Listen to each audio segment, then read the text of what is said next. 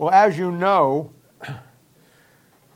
this is our third session, and the first time I basically gave you an overall concept outline, and last week we really got in the meat of what I consider the Bible to be based on. And probably, I got to tell you, that was probably the best that I've laid it out for a long time. I mean, you wouldn't understand that because you don't know how the other times I laid it out. But in my mind, I thought I did a pretty good, thorough job. And that is the kingdom of God versus the kingdom of heaven. And I want to say this. Here's what I want you to do. This is the value of doing this once a month. If we did it every week, we would lose some things. But the value of doing it once a month is simply this. You have now then, once we have at our class, you have 4 weeks to really understand that material. And that's what I expect you to do. If you just come to this and get the material and then in the preceding weeks don't learn it, then you're not going to learn anything about the Bible. My goal is to give you the material in a measured format, and then you to take that material and really, by the time you come back next month, you understand it. You understand it. You have it down. We have Thursday night Bible study. If you have any questions about it, you can ask me, obviously, questions here in the morning. We also, you can call me or come over, whatever. I'll help you however I can. Most of you are working, not most of you, but many of you are working with people who very well understand. They've been through it with me for years. They can help you with it. The point is this. If you don't learn this material month by month, you're never going to learn your Bible.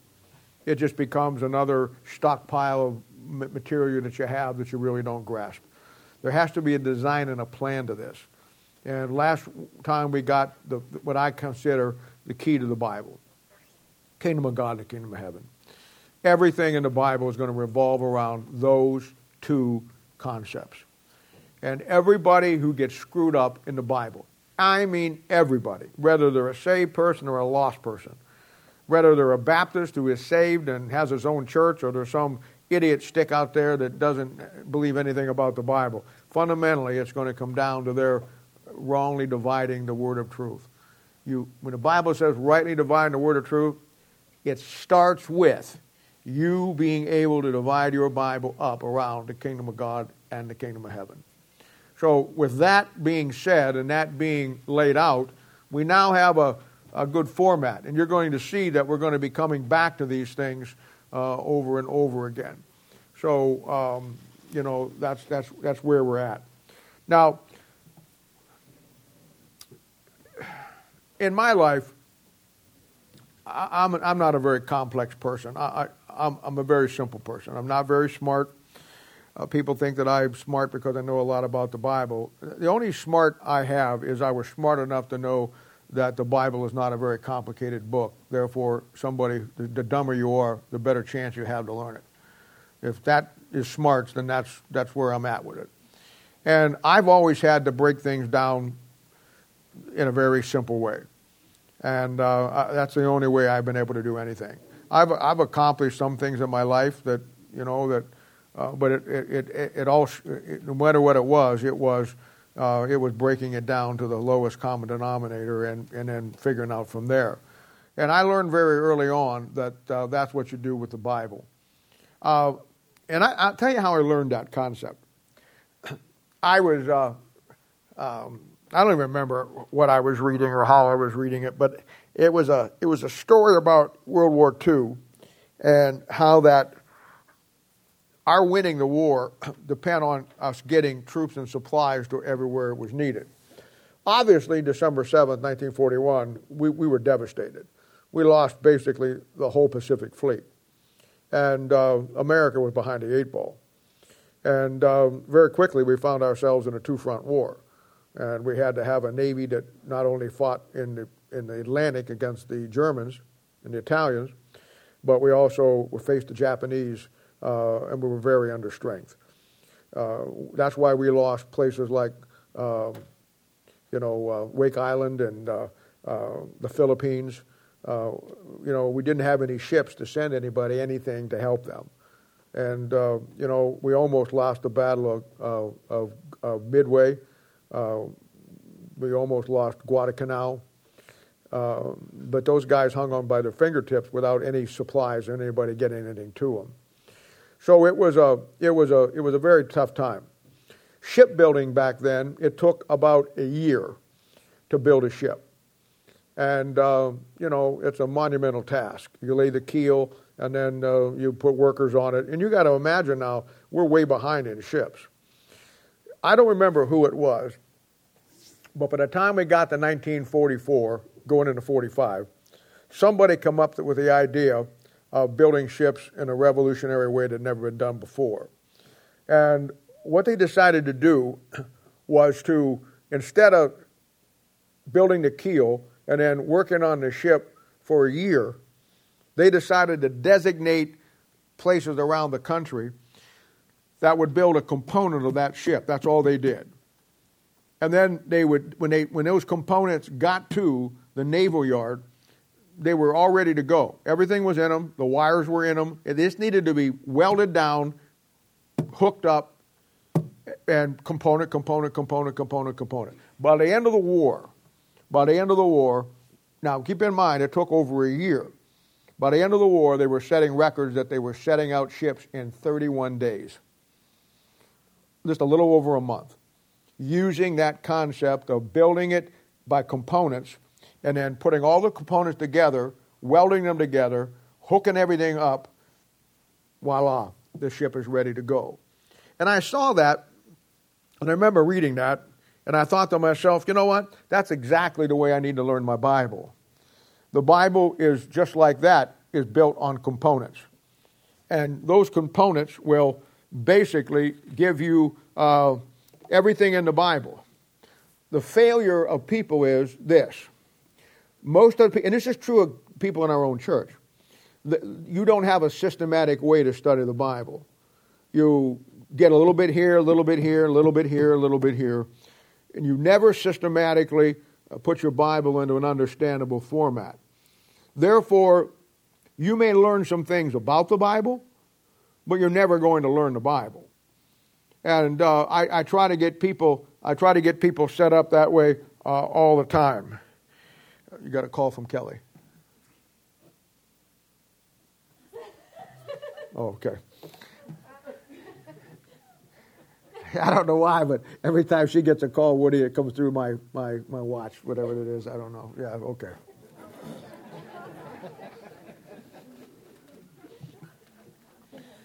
My problem is this trash man keeps calling you. What's that all about? No, I'm just kidding. And I found out that you don't learn your Bible that way. You really don't.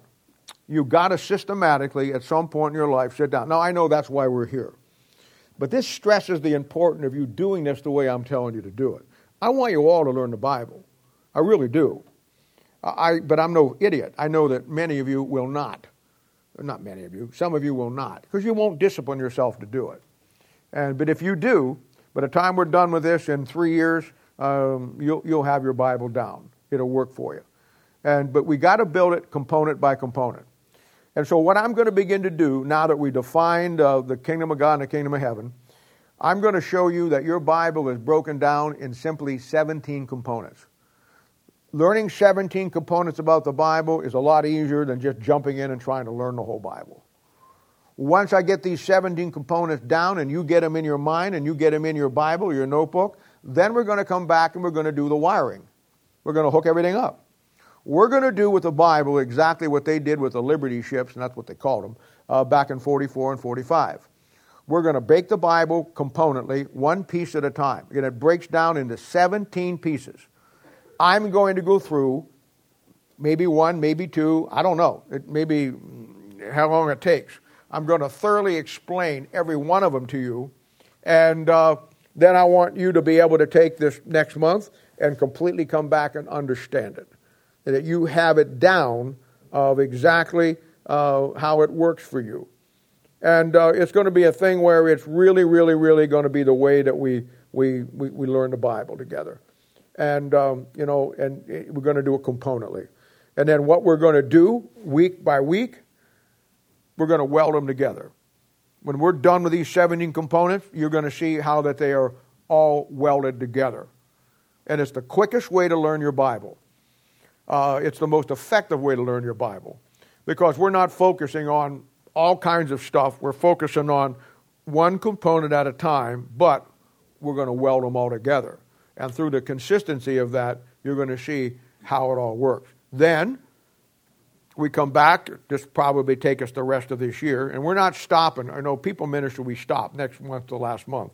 We're not stopping this. We're going through the whole summer. We're not shutting anything down because I think it's that important for you. But then we'll come back and we'll connect all the wires. We'll go through the 7 series. I'll bring you through the 7 baptisms, the 7 mysteries, the 7 resurrections, everything. We'll come through all the major components of the 7-7. That's the wiring of the Bible. But you've got to get the components of the Bible welded together before you start hooking up the wiring. So we're going to approach this in a very systematic way. And I'm going to bring you through one component at a time. And we're going to, when we're done, if you get 2 today or 3 today or 1 today, I expect you by the time you get back next week, next month, that you understand it.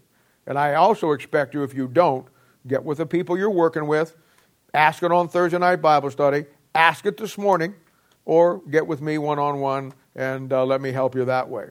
That's what we need to do. So that is the best way to learn your Bible. That's how I learned the Bible. And honestly, guys, if I can learn the Bible, anybody can learn the Bible. It's not about your IQ, it's about your attitude about it. And if you're willing to focus and do the work, and I've made it simple. I mean, I could make this real complicated, but what does that do? It doesn't help anybody. The key to the Bible is taking it as simple as God designed it to be. There ain't no egos involved here. There's nobody trying to show anybody how smart they are. We're trying to do the reverse. We want to show everybody how dumb we are. Because that's the key. And some of you really fit into that category well. You should know that. Me of being number 1. All right, let's look at the first component. Turn to your Bibles and turn to Genesis chapter 1. I guess that's a good place to start, isn't it? Now, the first component of your Bible that you need to thoroughly understand will be what happens between Genesis chapter 1:1 and Genesis chapter 1:2. This is commonly called in theological circles, and I say that jokingly, as the gap theory. And the gap theory is the aspect that something happened between Genesis 1:1 and 1:2 that left a gap. And today, and I just give you the whole thing, today you find that I would say 99% of pastors, 100% of Bible colleges, I'd say 99.999% of the churches do not accept the gap anymore. It's not really the gap theory, it's the gap fact.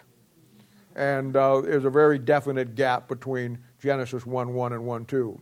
Let's read what it says. In the beginning, God created the heaven and the earth, and the earth without form and void, and darkness was on the face of the deep. Now, face of the waters. Now, anybody who knows anything about God or the Bible would have a problem with that right there, because it says, in the beginning, God created the heaven and the earth. And then it says that the earth was without form and void, and darkness was upon the face of the deep. Now, this becomes a point of the people who are saved people who believe what they call a theistic evolution. And that is that God created it formlessly and void, and then it just naturally progressed itself from there. And, of course, here's the problem with anything but the gap fact. Nowhere in the Bible does God ever create anything that's not perfect, that doesn't have form. God never created anything formless and void. Not a thing. So we're going to rely on the character of God and the patterns of God. And by the way, tomorrow I'm going to step out of Proverbs for just a couple of weeks. God really did some things in my own heart, while I was out.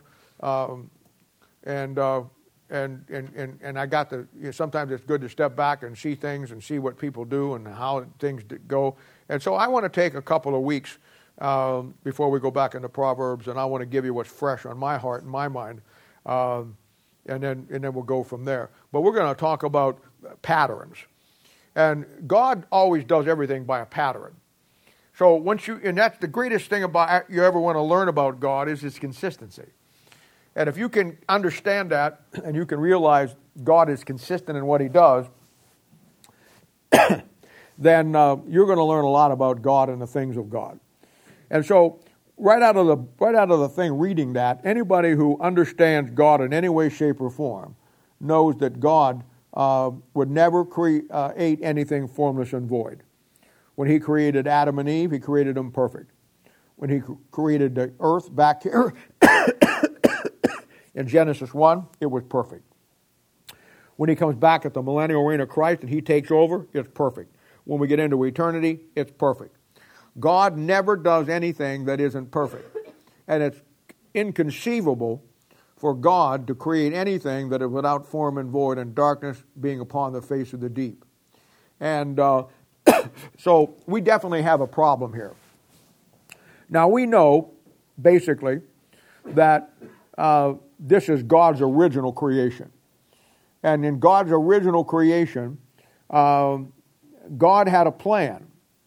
And we see that God's original plan, based on Isaiah chapter 9, verse 6 and 7, is for God to, at some point, have a universe, second heaven, that is absolutely complete and perfect and filled with sinless sons of God and people who want to worship Him and fellowship with Him. That was God's original plan.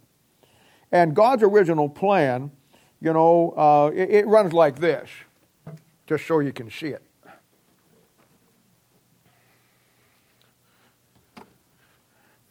Here's Genesis 1, and then here's Revelation chapter 22.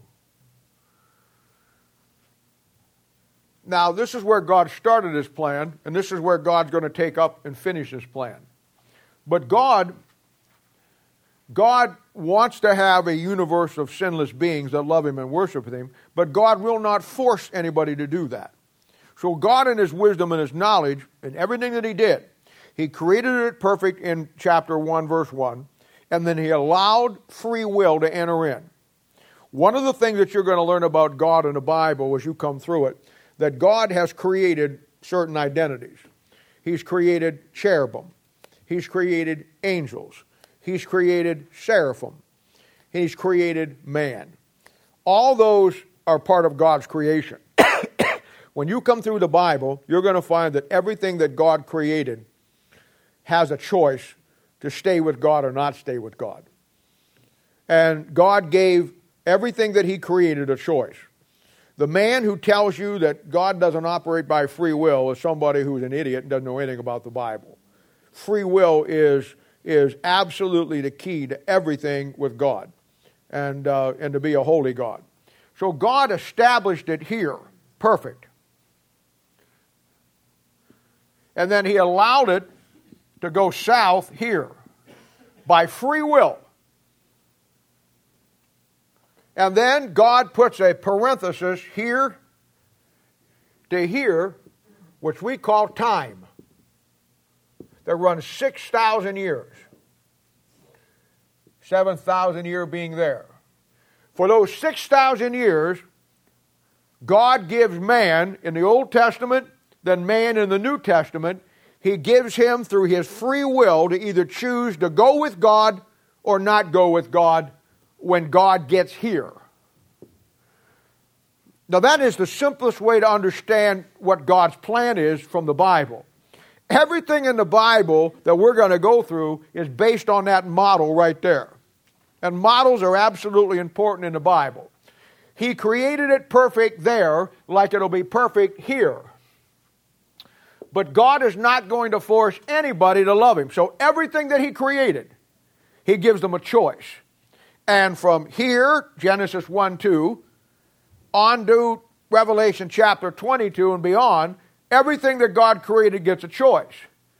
And what you have between Genesis 1:1 and 1:2, which make up the gap, is that Lucifer, who was the anointed cherub, decided he didn't want to go with God. And along with that, The angels had to make a choice, and the Bible tells us that a third of the angels, and I don't know how many that is because I don't know how many a third of what, but a third of the angels go with him. And of course, that's what makes up the fallen, the unclean spirits and the devils and the demons, as we so call them. And all that happens between 1:1 and 1:2. Now, it was a battle. And Ezekiel chapter 28 and Isaiah chapter 14, you want to look at those. That is a detailed description of what took place. Fundamentally, Lucifer, when you go through your Bible, you'll find that the throne of God is like this. This is looking down at from the top on it. You have one cherubim here, one cherubim here, one cherubim here, one cherubim here. Here's God's throne. Out here is an altar with a seraphim. And then the fifth cherub, which was Lucifer, covered the throne. I would guess to say that in Genesis 1:1, we don't know the time element between 1:1 and 1:2. But there is a period of time there. Nobody knows what that is. But here's what we do know. We do know that at that point in Genesis 1:1, that Lucifer was over everything on God's creation. And we also know that the earth, let's say the universe looks like this. Here's the throne of God. We know that the earth was up at the top of the universe, right under God's throne. I would say that Lucifer was over all of God's creation of the kingdom of God and the kingdom of heaven. And I would tell you that his throne that he was over, dominion, was in the Garden of Eden, right where Jerusalem is, right in the middle of the action of today, the land grant that was given to Abraham. There's a reason why the devil wants the Holy Land back, in particular Jerusalem. And the answer is simple, because that's where his throne was in Genesis 1:1 before he fell. Every battle in the history of this planet has been over that piece of ground, and as so today. So what we have here is a galactic war that takes place. Isaiah 28, or Ezekiel 28 and Isaiah 14 says that Lucifer wants to be God. He leads a revolt against God. He wants to exalt his throne. So he had a throne above the stars of God. For him to exalt that throne over God's throne means that he has to be somewhere lower than God's throne. But he has a throne. It was in Jerusalem. But he wasn't satisfied with being over all of God's creation. He wanted to be God. And of course, what happened was a Star Wars Battle Galactica that threw the second heaven into chaos and destroyed everything. And at the end of that, this is why you have verse 2, that the earth now is formless and void, and darkness is upon the face of the waters. What God did was this.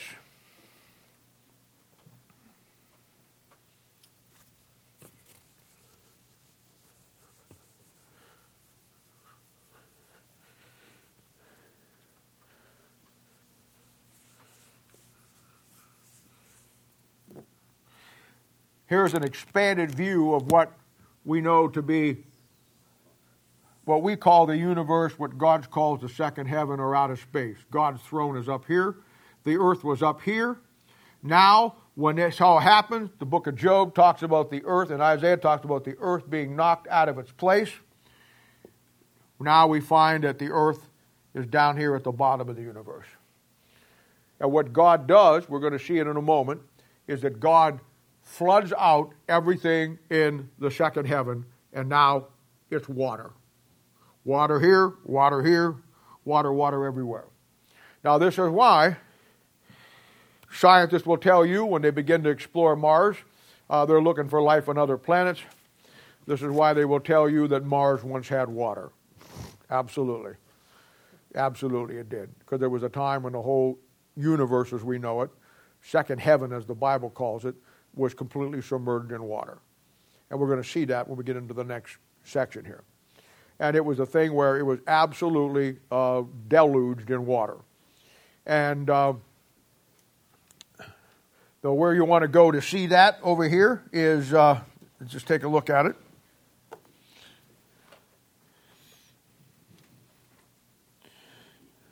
Come over to 1 Peter.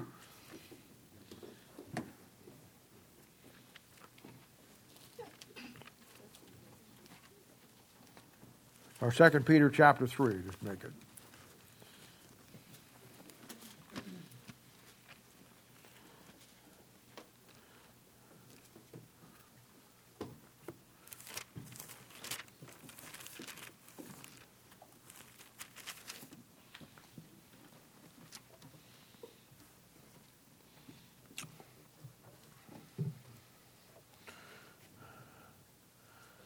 Pick it up in verse 3, 2 Peter 3:3. Knowing this first, that there shall come in the last days scoffers walking after their own lust, and saying, where is the promise of his coming? For since the fathers fell asleep, all things continue as they were from the beginning of the creation. Now notice the context here. If you don't have that marked in your Bible with your yellow China marker, mark in there from the beginning of the creation. That's the context, what he's going to talk about. For this they were willingly ignorant of, that by the word of God the heavens were of old, and the earth standing out of the water and in the water, whereby the world then that was, being overflowed with water, but the heavens and the earth which are now, by the same word, are kept in store, reserved unto fire judgment, day of judgment and perdition of ungodly men. But beloved, be not ignorant of this one thing, that one day with the Lord is 1,000 years, and 1,000 years is one day. We'll get into that verse 8 when we get into the 7 series, and we talk about the 7 things you're not to be ignorant of. Now, these verses that I just gave you are what takes place between Genesis 1 and 1:2. I have to tell you this also. Every Bible college on the planet today, and 99.999% of the pastors, will tell you that this is Noah's flood. When you reject the Bible in the gap, then you've got to come up with some kind of asinine excuse for other things that support what the Bible is really teaching. So people of high stupidity will always try to take a passage like this and make it something that it's not. But you and me, the common man who just believe what we read, sees the fallacy of it, and it cuts through their junk like a hot knife through butter. First of all, the context here is the beginning of the creation, not Noah's flood. That would be my first red flag. Sorry. You know what? You want to make it your fantasy world that it's Noah's flood, help yourself. I'll stick with the book. He told you the beginning of the creation. Second thing is this, verse 5. For this willingly are ignorant of, that by word of God the heavens. You notice there's a plural, there's an S on it. Now the people who want to lay this out have no clue that there's 3 heavens in the Bible. So they're working under the handicap of being totally stupid when it comes to the word of God. There's 3 heavens in the Bible. Noah's flood only concerned 1 heaven. The first heaven in the Bible is our atmosphere. The second heaven is outer space, and the third heaven is the throne where God is, where Paul says he was caught up to the 3rd heaven. The Bible is very clear on it. Those 3 heavens are laid out for you in Psalm 77. I don't know how you can miss it unless you're just educated beyond your intelligence, which makes you really stupid. And so it's very clear that we're talking about the creation here, and we're talking about heavens. Genesis 1:1 and 1:2 affected 2 heavens. It affected the atmosphere around planet Earth, because it's submerged in water, and it affected the universe, which is the second heaven. So heavens is correct. Again, just in case somebody might be slow, he says in verse 5, for this they are willingly ignorant of. Now that's a good word. It just shows you that people who reject this are willingly ignorant. It isn't a thing that they just don't know. Most of you didn't know. But when I lay it out to the Word of God, you got enough honesty and integrity with the Bible that you believe it. It's the problem when you get it laid out and see it clearly and you still hold to it, now you're willingly ignorant. And that's where they're at. I have met more willingly ignorant people in my life in the last 20 years than I have, they're everywhere. And that's the problem. People want to stay ignorant. And so, you know, as the Bible says, he that is ignorant, let him be ignorant still. And that's your deal. Now, here again, just in case you missed it, verse 7. But the heavens and the earth, which are now by the same word, are kept in store, reserved unto fire against the day of judgment and perdition of godly men. So he's telling you that as the judgment in verse 7 is going to be a universal judgment, so is the judgment of this water up here in verse 5. And of course, that's one of your key places in the Bible that you want to follow. So our first component will be Genesis 1:1 to 1:2. And that will simply be the fall of Satan and Lucifer. We'll see God's original creation. We now know that God allowed that to happen because of the fact that God is going to put a little parenthesis in eternity called time, that man puts the emphasis on that thinks it's been here for hundreds of millions of years, when the truth of the matter is, according to a chart up here in the Bible, man, as we know him, only started about 6,000 years ago with Adam and Eve in the garden. There was no cavemen. I'm not saying there wasn't people who lived in caves, but there was no caveman, there was no Neanderthal man, there was no Java man, there wasn't no primate man who started out as an ape and then evolved out of, and then it wound up being a man. God created man in his image, perfect, as he always does. And then, of course, it goes from there. So we see now that the greatest first segment, again, is a foundational segment. If you don't believe the gap and you don't understand the gap, you're not going to go very far in the Bible. Because, again, here's what happens when you don't believe the gap. And I've never had anybody successfully answer this to me. Where did the devil fall if he didn't fall between Genesis 1 and 1:2? And you know what people do with that? They relegate the devil from being a person to being an influence. That's what they do with it. Once you start rejecting the Word of God, you know no bounds. And you keep cutting that thing apart till you get it to where you want it, and pretty soon you have nothing left. So you're going to find that Genesis is a key book in your Bible. We're talking about 6,000 years of history. Genesis takes up 2,315 years of that in one book. That's a long period of time. That's a third of all the time that we're dealing with man. 2,300, well, not a third, but a quarter of the time we're dealing with. 2,315 years. That's a long time. And of course, that's longer than from Christ up to now where we're at in the church age, almost. So it's a thing where Genesis is a key book in the Bible. So you're going to find a lot of these components, at least the first 6, are very vital. I call them foundational components. They're things that you have got to get down because the Bible is going to be built the rest of our time on these 6 things. So Genesis 1:1 to 1:2 is going to be the gap. And the gap is basically where Satan leads a revolt against God, that he wants to overthrow his throne over God's throne, take over God's everything, and then go from there. And of course, that's a fundamental thing that you want to understand. And of course, the key verses or chapters are Isaiah 14 and Ezekiel 28 that'll add to it. And of course, you want to remember that God doesn't create anything that isn't perfect when he does it. So any questions about that you don't understand? Yes, sir. In 2 Peter 3:5, when talking about God... Where till I get there? No problem.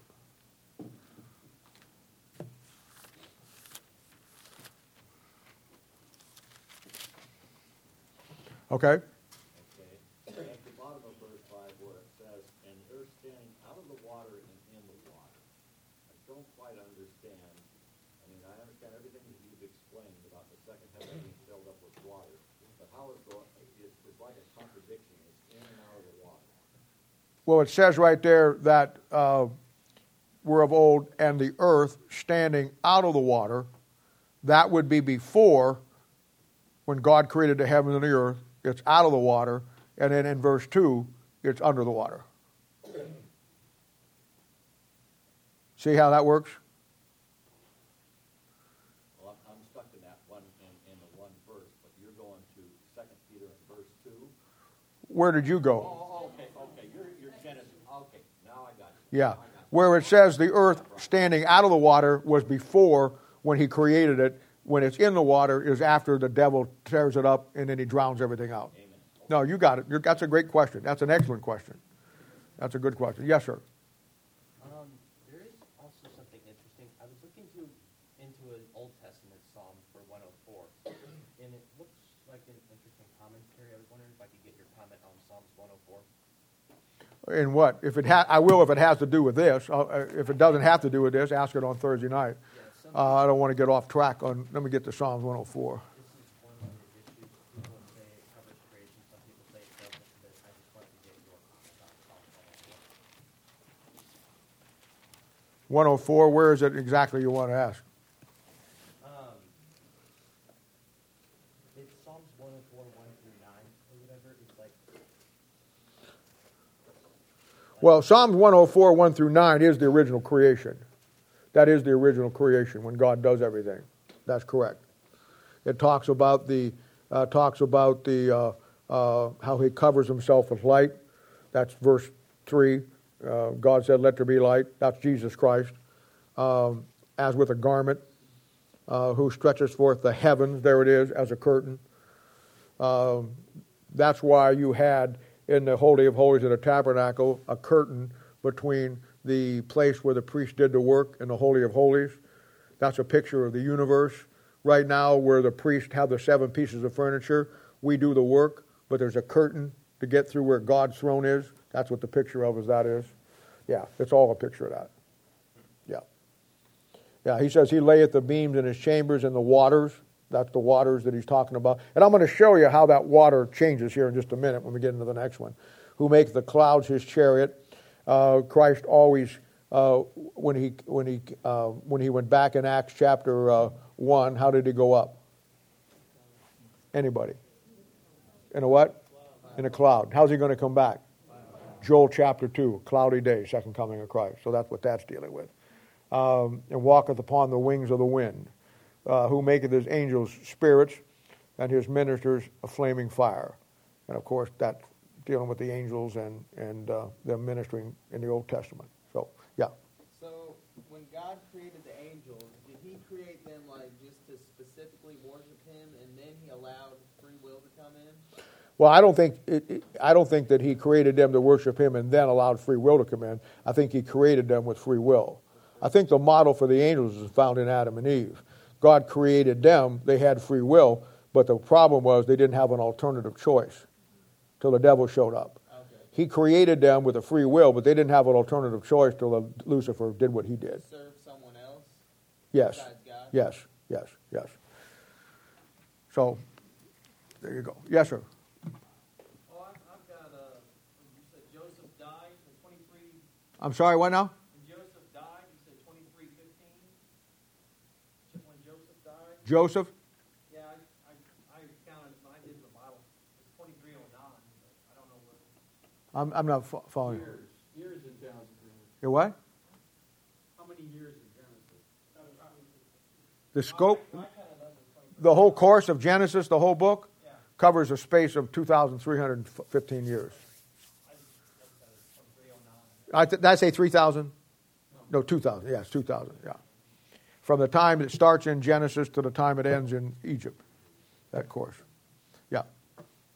The same phrase, without form and void, shows up in. Jeremiah chapter 4. Is that dealing with the second? Yeah, Jeremiah, it is. There is a similarity between what happens between the gap and the second coming of Christ. So, yeah, there is. Right now, I just want to get you that component. I don't want to get into all the legs of it. Anybody else on basic? Yes, sir. Genesis chapter 1, 16, 115, 116, 16. Hang on a minute. where it's mentioned that God made the stars also. I thought that was a reference to him making the angels. Okay, where till I get there? That's where my next component is. Gotcha. Nothing wrong with that question. That's a great question. Yeah, Drake. Might be getting ahead a little bit here, but going back to what he was saying with in 2 Peter 3:5, saying standing out of the water and in the water. My understanding was that was like when when God begins to reform the earth, basically after Genesis 1:2, and He creates the firmament, like, and splits out the waters, like that's like the bottom right there. Well, if that was true, then he would have to reverse it. He would have to say standing in the water and out of the water, because it's in the water first, and then it's out of the water after he starts the reconstruction. The way it's formed, it's out of the water first, then in the water, would put it between Genesis 1:1 and 1:2. And the context of that is not dealing with the reconstruction. The context of that is dealing with the beginning of the creation. In the beginning, God created the heaven and the earth. Okay. Yeah. That's excellent question. Yes, ma'am. And your name is who now? Is there a reason that there's not a I got one question. Do you love me? Okay. So I want to know. Are you glad I'm back?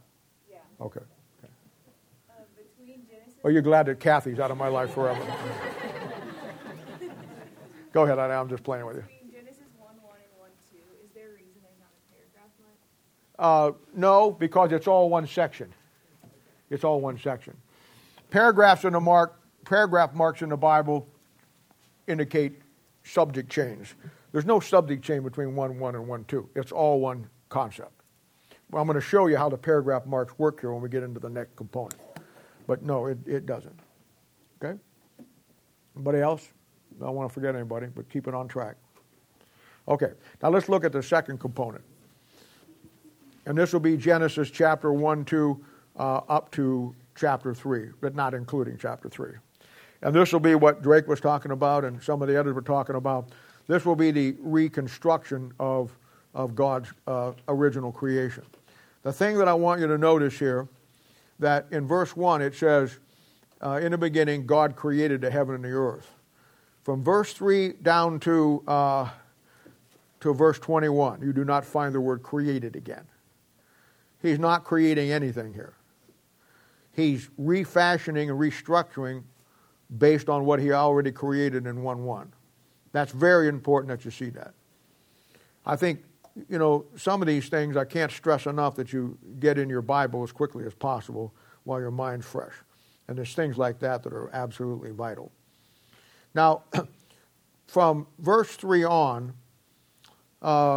is an absolute nightmare for most people, simply because it looks so complicated. Most people get into here, and because they do not understand that there's three heavens, they just keep reading the word heavens, heavens, heavens, but they never see it's flip-flopping back and forth between two of the three heavens. And it becomes a very, very complicated process. And the key to that, as Sarah over here brought up, is paragraph marks. Now, what I'm going to do, and I suggest that if you do this in your Bible as we go, if you don't have it already, I suggest that you do a little thing like this on some of these verses. Here's verse 3, 4, 5. I suggest in your Bible you put a little thing like this.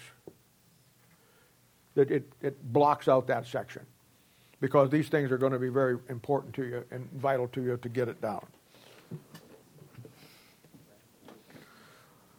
Okay, I'm going to read it, and then I'm going to come back and break it down for you. And this is section 2, Genesis 1, 2. With real emphasis on the first 19 verses here, because this is where it's really at. The rest of it's pretty easy. But this is where it gets confusing. And God says, let there be light, and there was light, and it was good. And God divided the light from the darkness. And God called the light day, and the darkness he called night. Evening, morning were the first day. And God said, let there be a firmament in the midst of the waters, and let it divide the waters from the waters. Now notice there's a paragraph mark in verse 6.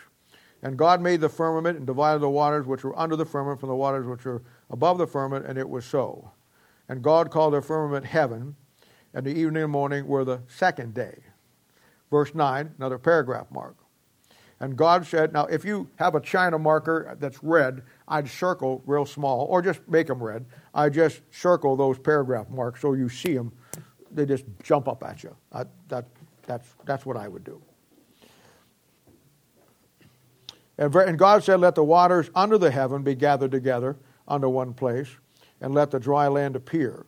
And it was so. And God called the dry land earth, and the gathering together of the waters called he seas, and God saw that it was good.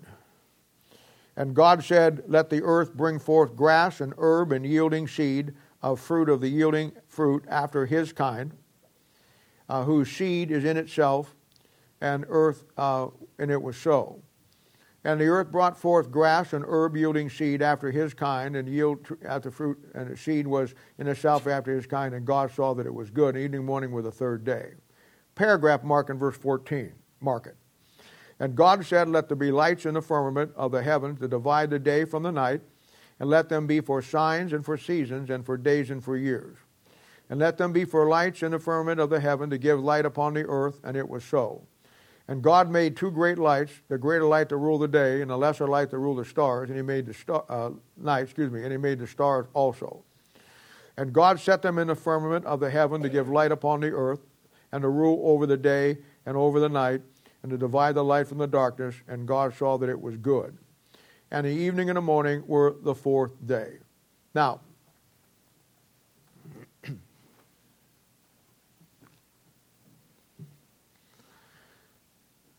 what we have here is a complete breakdown of God's reconstruction.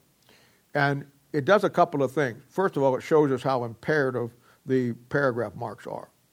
Now let's come up back here, and here's what you've got. I'm going to explain it to you first. I find it's easier that way. I'm going to explain it to you first, and then we'll come back and break it down. Okay, Genesis 1:1, God created heaven and earth. He's got a perfect plan in place. We know where Lucifer's at. Everything is hunky-dory. I'm not sure what hunky-dory means, but everybody uses that phrase. Satan is not happy. He wants to overthrow God. And by the way, if any of you want a real weight loss program, I've got the thing for you. Back surgery will do it for you. No question about it. I can't keep my pants up. Anyway, so now what we have is that he drowns out the whole, this is called the second heaven here. It's also called firmament. Firmament means an expanse of space. That's all it means. Once you understand the three heavens, you realize that the first heaven is our atmosphere. That's an expanse of space. The second heaven is what we know as outer space, expanse of space. And the third heaven is where God is at, and that's an expanse of space. So that's all a firmament is. And what happens now is that after the deal, the whole second heaven is drowned out, and the earth is now, which was standing out of the water up here, is now in the water here. And it covers everything in the universe. Everything. I'm sure all the planets were there, and I'm sure, but it's all drowned out. Now what happens from verse 3 on begins the process of reconstructing to get it ready for what God is going to do now with Adam and Eve, and begin to plan for man to be able to either choose or reject him. All right, verse 3. And God said, let there be light. And there was light, and it was good. And God divided the light from the darkness. Now, right now, you don't go 3 verses in your Bible that you know now what the problem is going to be down through history. Light versus darkness. The light here, if you go to the next verse, and God called the light day. And the evening he called night. And the evening and the morning were the first day. And what you have now here is, notice that day is capitalized and night is capitalized. These are two personalities. The day is Jesus Christ, and the night is Satan, who are going to do battle down through history till the Lord puts him in his place in Revelation chapter 20, and we move on.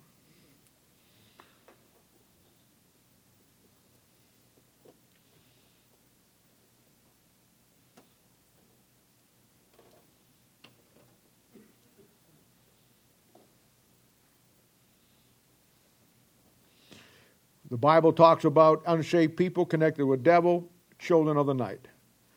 We're children of the day. What you have here in the model, when he creates this pattern, we're going to talk about patterns tomorrow, so you'll have a leg up on everybody, is the fact that God creates the sun and God creates the moon. He creates the earth. And what you have now is the pattern by which God is going to do everything. The Bible says he creates two great lights, the lesser light to rule the day, the greater light to rule the day, and the less light to rule the night. So the day in the Bible, the sun comes up, will always be a picture of Christ coming when the sun comes up, Malachi chapter 4. When the darkness is here at night, you'll find that the sun is not up, but the lesser light is up, that is the moon. Where the sun is a type of Christ, the moon is a type of the church. The moon doesn't have its own light, the moon reflects the light of its sun. In the Bible, the church age is likened to a nighttime. So the pattern is that the day is a picture of the second coming with Christ being here, and the night is a picture of the church age and the church being here, and the church being the light in a dark world that gets its light from reflecting in your life the light from Christ, the sun. See how it works? That's the pattern. That's the model. That's the way it works. That's what we're getting ready to set up here. Everything that God does, he does by a pattern. He has a model to it, and there's a pattern to it. And it's just that simple. Okay. So, verse 6, paragraph mark. Here we go. This is going to be, you want to put your little parenthesis, or not your parenthesis, but your little block there, like I told you. You want to draw it from the paragraph mark for verse 6 down to the end of verse 8. You don't have to do both sides if you want. If you got room, you can. You do that with a pen, a rapidograph pen, not your ballpoint pen. It'll bleed through. But you want to block those verses out. 6, 7, and 8.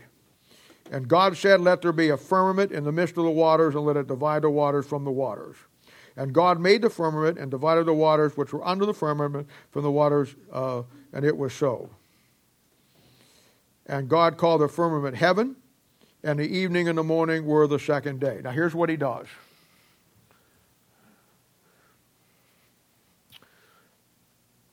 Everything is drowned out.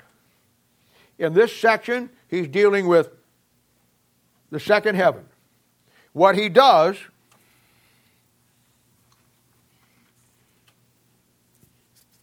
the earth is now gone. What he does is he pushes water up. So now we have water at the top of the universe, and he pushes water down, and we have water at the bottom of the universe. And in between now is the firmament that he creates, which is the expanse that we know as outer space. You follow that? It's not real complicated. It's just a very basic, fundamental process. Everything was completely flooded out. He pushes water up and he pushes water down. Now we have water at the top of the universe. We have water at the bottom of the universe. Everything here now is empty and dry. And God began. Now keep in mind, the earth is still covered with water. It's a ball of water. We'll get to that in a moment.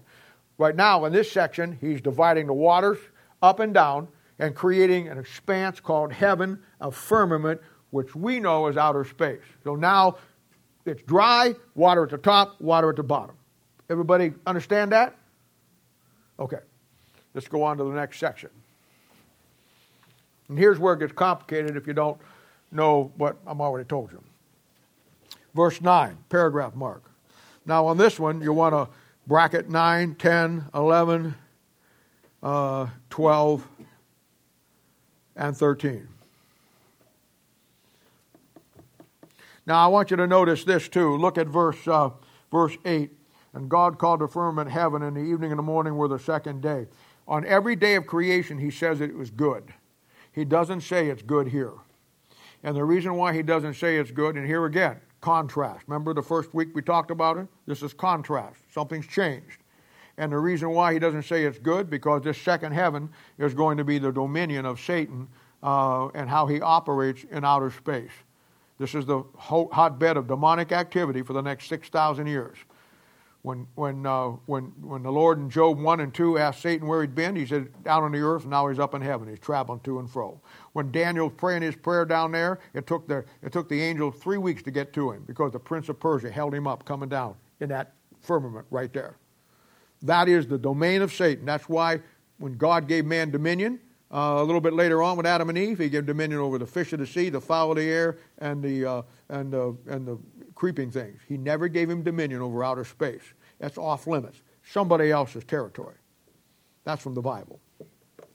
All right, verse 9. And God said, let the waters under the heaven be gathered together into one place, and let the dry land appear, and it was so. And God called the dry land earth, and the gathering of the together of the waters he called seas, and God saw that it was good. And God said, let the earth bring forth grass, the herb yielding seed, and fruit yielding fruit after his kind. Now notice the pattern again.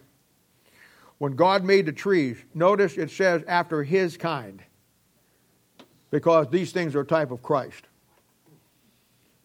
So these trees are called after his kind. You're to be a tree of life to people that bears fruit. And the fruit is based on the seed that is inside of you, the Holy Spirit of God. Let's read on. Yielding fruit after his kind, whose seed is in itself. That itself there, Holy Spirit of God. Holy Spirit of God in the Old Testament is never called a person because it's not a person. It manifests itself in 7 spirits, Isaiah chapter 11. So you won't find it called him or her. You'll find it called it, itself. The seed that is in you right now is because of the Holy Spirit of God, and that seed should make you a tree of life, that you have the seed in you, and men walking around as trees from your family tree, and you bear fruit by the seed that is in you. That's the pattern. See how the thing works? Verse 12, and the earth brought forth grass and herb yielding seed after his kind, and the tree yielding fruit, whose seed was in itself after his kind, and God saw that it was good, and the evening and the morning were the third day. Okay, here's what happens now. And you can see how complicated this would be if you didn't know what you're dealing with. In the preceding brackets, we were dealing with the heaven here. Now it's swift. At the paragraph mark, we're dealing with the first heaven. And what we're doing here, we're dealing with this earth is still a ball of water. So when we get to this section, we're going in under the first heaven, our atmosphere. He's drying back the waters. We're seeing the land appear, trees appear, and everything begins to take shape on earth. The first bracket we talked about was this heaven here. The one we're talking about now is this heaven here, our atmosphere. See that? Yeah. The first part, could we just basically say that would be considered outer space then? Yes, that's what it is. Outer space. Outer space. Absolutely. As long as you understand the firmament in heaven, outer space is, yes, ma'am. So is the reason that heaven in verse 8 is capitalized? It's a proper name. First time you find it in the Bible. Okay. Yes, ma'am. Thank you.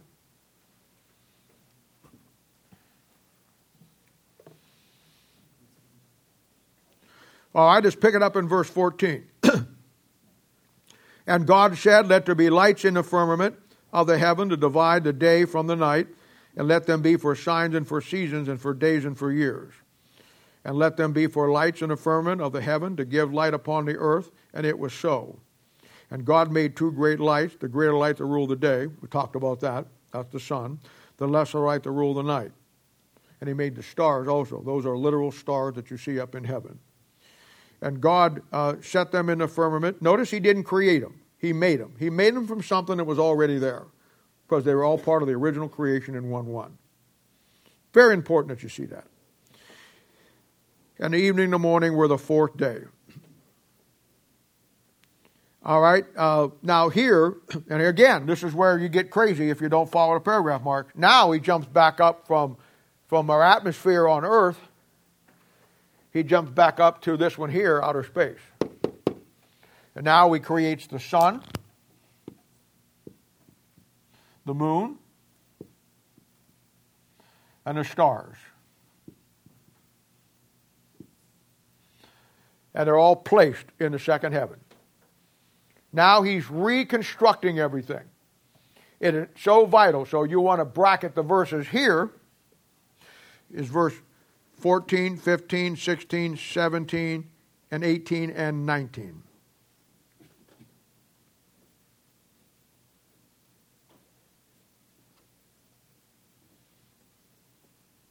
Everybody understand that one?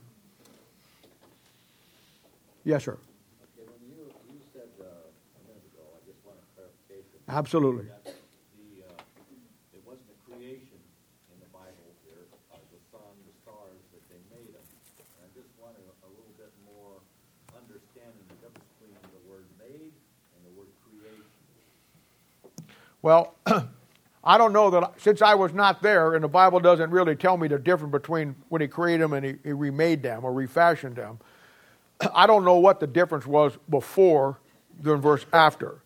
Whenever he created them originally, they were for his purpose the way he wanted them to be. Everything changed after that catastrophe. They already existed. Okay. He's refashioning them however he wants to for man in the next 6,000 years, what he's going to do. But since this is the first time it's made, where my confusion was, is since this is the first time that it's mentioned, okay, I didn't have an understanding before. If you want a really Bible answer that is probably way beyond the scope of average people, I got to hang on to somebody here a second. They don't mean it that No. Let me give you what you really probably have here. And your question is an excellent question. And they're all the way down here from Washington State, by the way. They're going to drive down every month for Bible Institute from Washington State. Here's what you probably have. In the Bible, stars are likened to angels. Okay? I would say in the original creation, there was a star that represented every angel. And I think when they fell, a third of them left. So the refashioning of the stars after the fall there would probably be less the ones that left. That would be my best wild guess based on a great mind in the Bible being my own. Which sometimes have mental breakdowns, like right now. Do you have money in there? What is that? Okay. Yes, ma'am.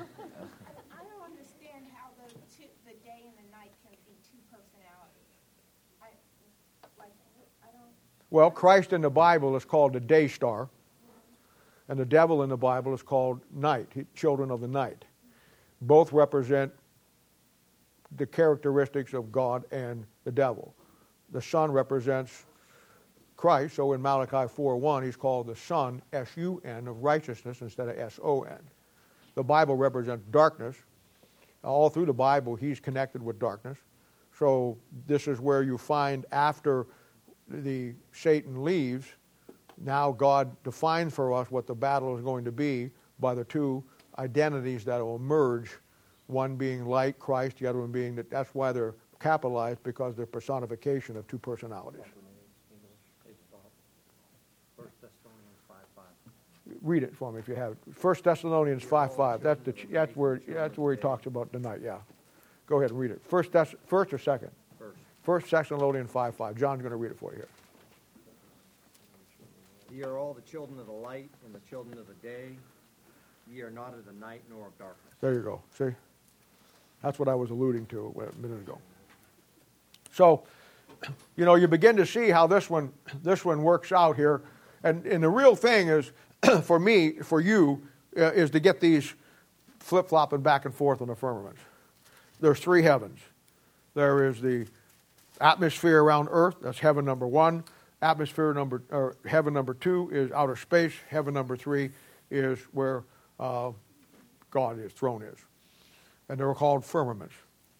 And a firmament is nothing more than an expanse of space. You just got to remember that. You can get that drilled into your head, then this won't be a problem. And I'm telling you, I may sound stupid to you, marking the paragraph marks with some kind of color, bracketing those verses out and putting beside them what they are will help you immensely.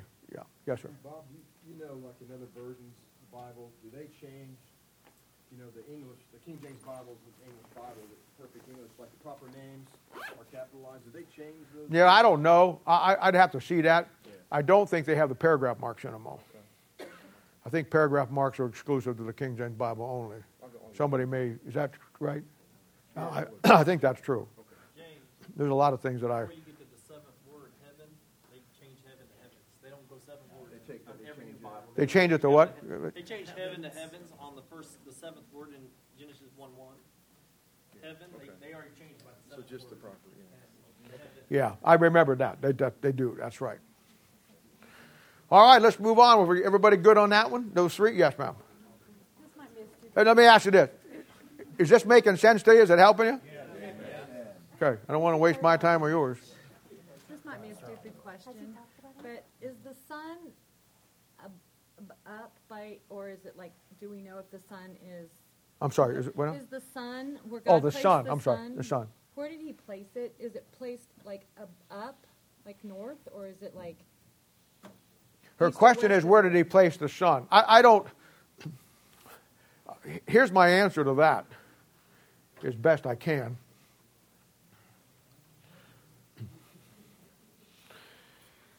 The earth now is down at the bottom at this point.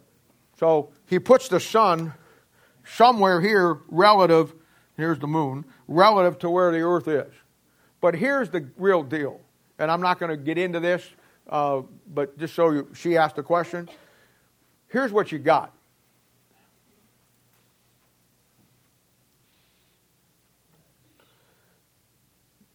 The earth is put in motion here in the first day or the second day, whatever it is, the first day. Then you have the sun showing up on the fifth day. So what you got here is this. The orbit of the sun around the earth is not a complete circle. It's 4 days off. And it's 4 days off because the earth was traveling. He put the sun in the center of the solar system, as we know that to be. Yes. But he did it in such a way that it's in the center of the solar system from God's standpoint, but it's 4 days off because the earth was already moving. And he did that for a reason. Those 4 days, when you get into Jewish history, become the Feast of Tabernacles. Up to Exodus chapter 12, the nation of Israel began their year based on those 4 days, because they knew it was the beginning of time. So the year is based on those 4 days. When you get to Exodus chapter 12, verse 1, he changes it. And now they base their year on them coming out of Egypt, the Exodus. But up to Exodus chapter 12, they based the beginning of their months, of their years, based on those 4 days, that the earth is off 4 days. Those 4 days are the Feast of Tabernacles. Now, I'll take it to the next level. Those 4 days are September, it's changed now, we're into October. But back then, it was like September 20th to the 24th, which is the birthday of Jesus Christ, which is also the time period of the second coming of Christ, in those months. The Feast of Tabernacles was an Old Testament feast where they built booths. And they lived in those booths. And it's called the Feast of Tabernacles because it represents the time that Christ would come down and tabernacle among men. It also represents the coming of Christ because those booths had to be covered with palm leaves. And palm leaves are always a picture of the millennial reign of Christ. So the Feast of Tabernacles represents the first coming of Christ. It also represents the second coming of Christ. What day does the sun show up? 1, 2, 3, 4, 5. What day? Fourth day. And so Christ shows up 4,000 years after Genesis chapter 1. The sun comes to this earth. There you go. That's a pattern. Learn the patterns. Learn your Bible. Learn the models. You have models and you have patterns in the Bibles. Models will always be the defining of it. The pattern will always be the interstructure of it. How it works. Model will be the overall concept. You'll find a model in the Bible of something, it'll be the overall concept. When you get in and find a pattern of it, that's getting a little deeper in it, it'll show you the interstructure of how it works. We talk about, and make it even simple. The Bible says, let this mind be in you which was also in Christ Jesus. We talk about getting the mind of Christ. Very simple. Getting the mind of Christ is simply this. It's simply you learning the patterns by which God operates and the models by which He lays out. And when you learn those and you operate by them, that's His mind. Just that simple. It's that simple. You've heard me say it many, many times.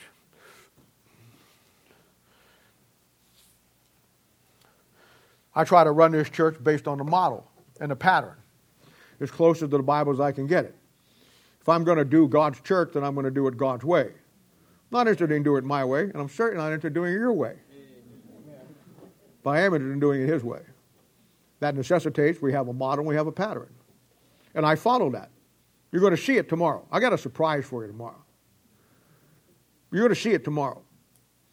But I'm not, and I take a lot of flack over it. I tell you all the time that my goal is to build a Philadelphia church and a Laodicean church.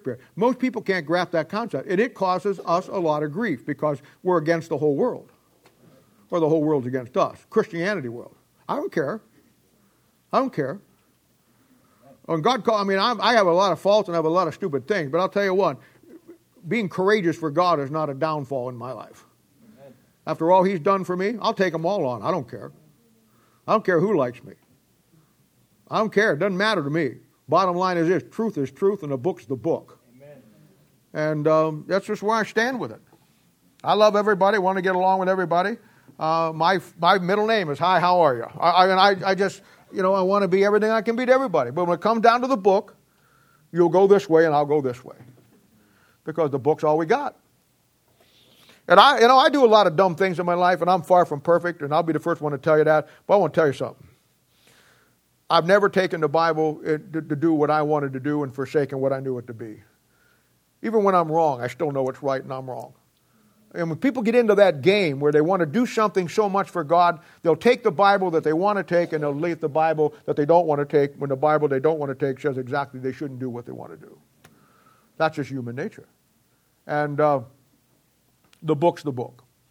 And we have to build something if we're going to do it. Do you imagine the energy and the time and the resources and the money that most people put into churches that at the end of the day aren't going to cut it with God?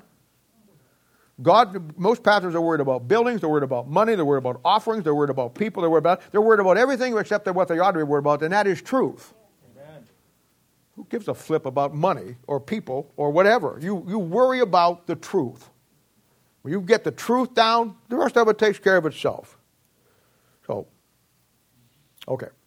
We're all good with that? Yeah. Going into verse 20, I know you stopped at 19, but is there a reason why, if you're going from, in the previous section, the second heading, verse 20, going back to the first heading, it's also a new day, is there a reason why there's not a paragraph? Absolutely, there's a reason why. All of this chapter is a flowing commentary on the same subject. The reason why, and this is the beauty part, the reason why he put the paragraph marks in where he did is so we would know how to separate the heavens out. But the whole chapter is a flow of the same context. God's reconstruction. So there's no need for it. It's like why there's no paragraph marks after Acts chapter 20. Why is that?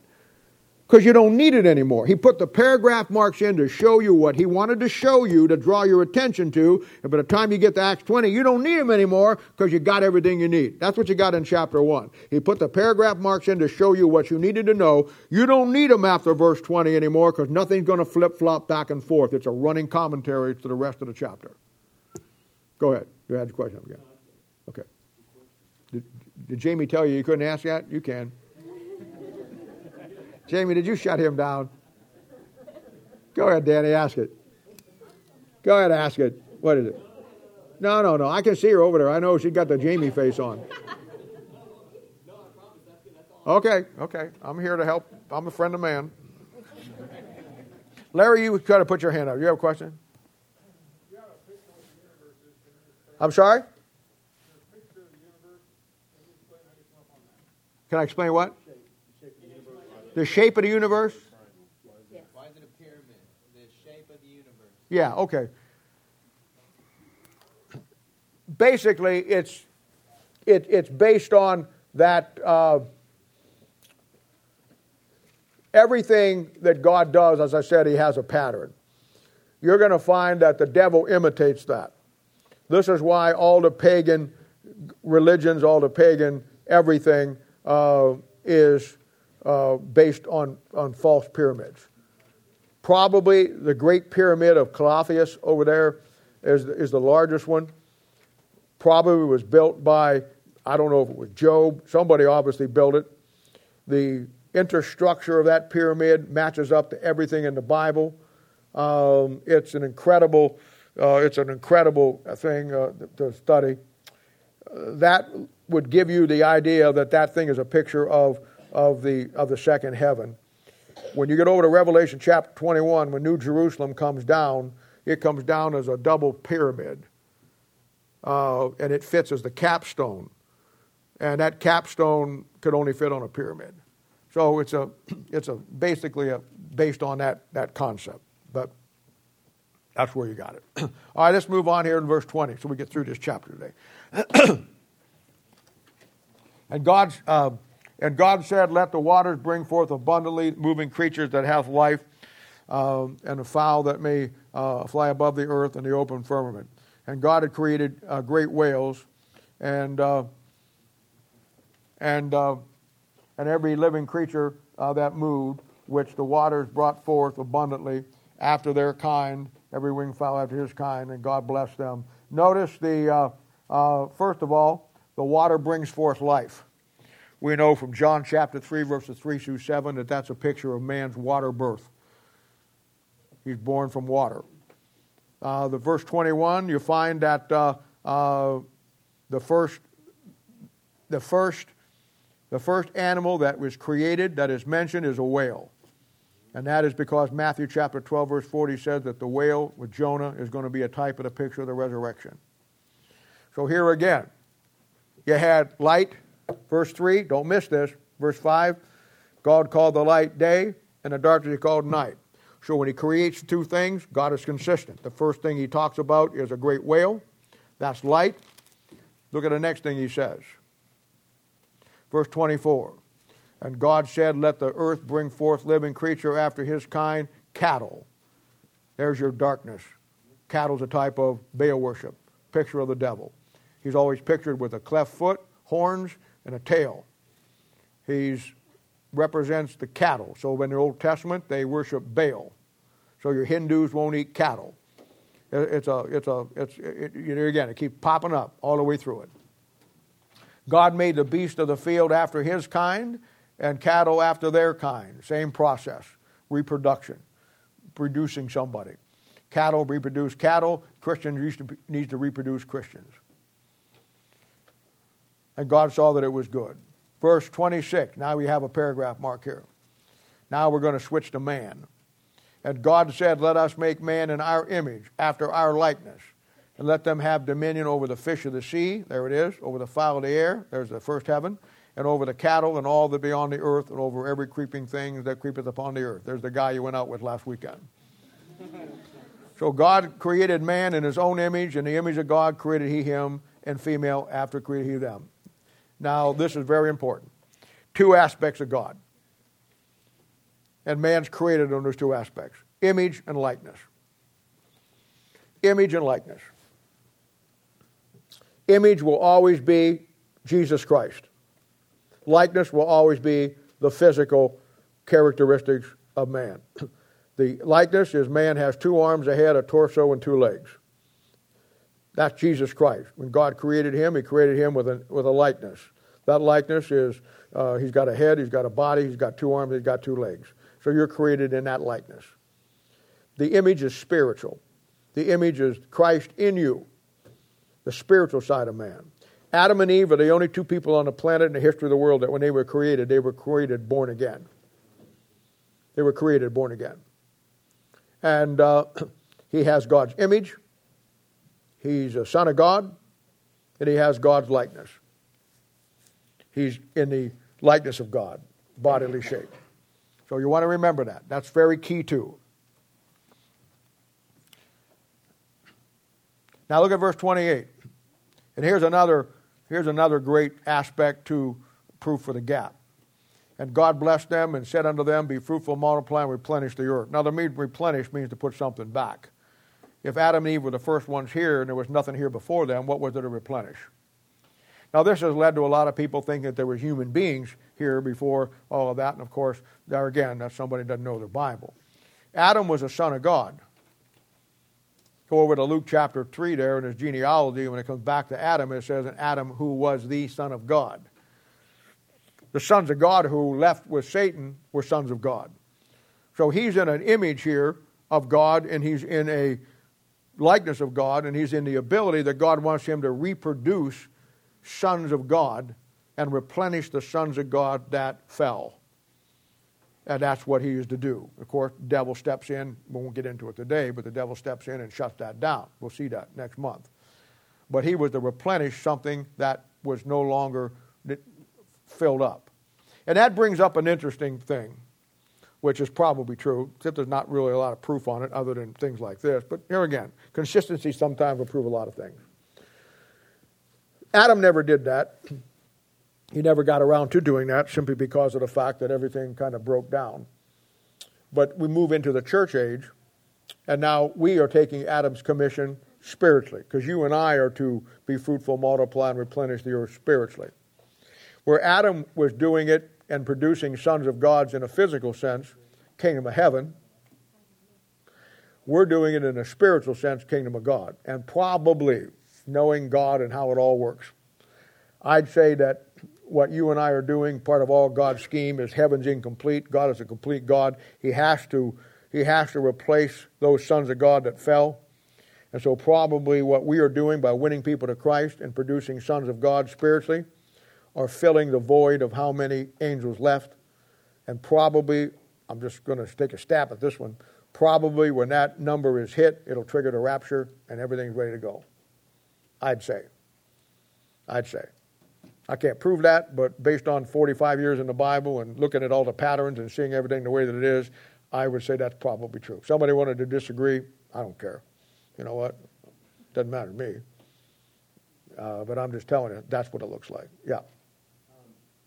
I can't remember where it was in the Bible, but is there some kind of an exact number of how many fell? No. Must have been the wrong Bible. It says 1/3, but is there any exact number? No. Nowhere in the Bible. Nowhere in the Bible. So everything runs to a plan, and God has an order to everything, and I would say that's his order. Yes, ma'am. So what was, is it kind of back to Danny's question, there's no paragraph mark in verse 20, but what's the reason for the... Because now we're going to deal with man. In 24? Yeah, where it starts up there. And I told, it's 26. Oh, the one in 24 too? 24, right. Okay. Well, I was wrong. I thought there was no more through the rest. Again, subject changes. Yeah, maybe that's what Jamie was telling Danny, that her dad was wrong and she didn't want to call him on for. Is that it, honey? Yeah, I got you. It's okay. So in 20... See what now? It's all right. It's all good. Danny had it wrong, you know. He was wrong. I mean, you and I were right. Danny was wrong. I know. Get him straightened out, man. Get him. So in 20 through 23, then, is it because he's talking about life, and then 24 he talks about the devil? Yeah, he's talking about, and here I would say, now that I'm looking at it, that he's drawing a distinction between the whale and the cattle, so we would pick up on that. That's what I would say, now that I saw it. I didn't look far enough ahead. And then in 26, he's coming down to deal with man in God's image. Yeah, that's what I would say. Yeah. Can you go over the likeness and image real quick? Yeah, the likeness is his bodily shape. The image is the spiritual part of him. Nothing more than that. There's nothing more to it. When you stand up and you got a head and arms and a legs, that's the likeness. When you got saved, you got the image of Christ living inside you. That's the spiritual side. One's physical, one's spiritual. One represents the kingdom of heaven, one represents the kingdom of God. That's the way it works. Wait, back here. I had a question. In Ezekiel 28 and verse 13, Uh-huh. God is talking about thou hast been in Eden, the garden of God. Right. That shows you, as I said earlier, that Eden was already on this earth. Yeah, it was already here. That's where his throne was. That was his dominion back then. Absolutely. Yeah. Back here. Yes, sir. Okay, so I know what the whale represents. I know the third one, the cattle, that animal represents. Does the bird represent anything? I noticed that second. I can't hear what you're saying. I said, does the second one represent anything as far as I guess the winged fowl would be the birds, right? The what? The birds. Somebody.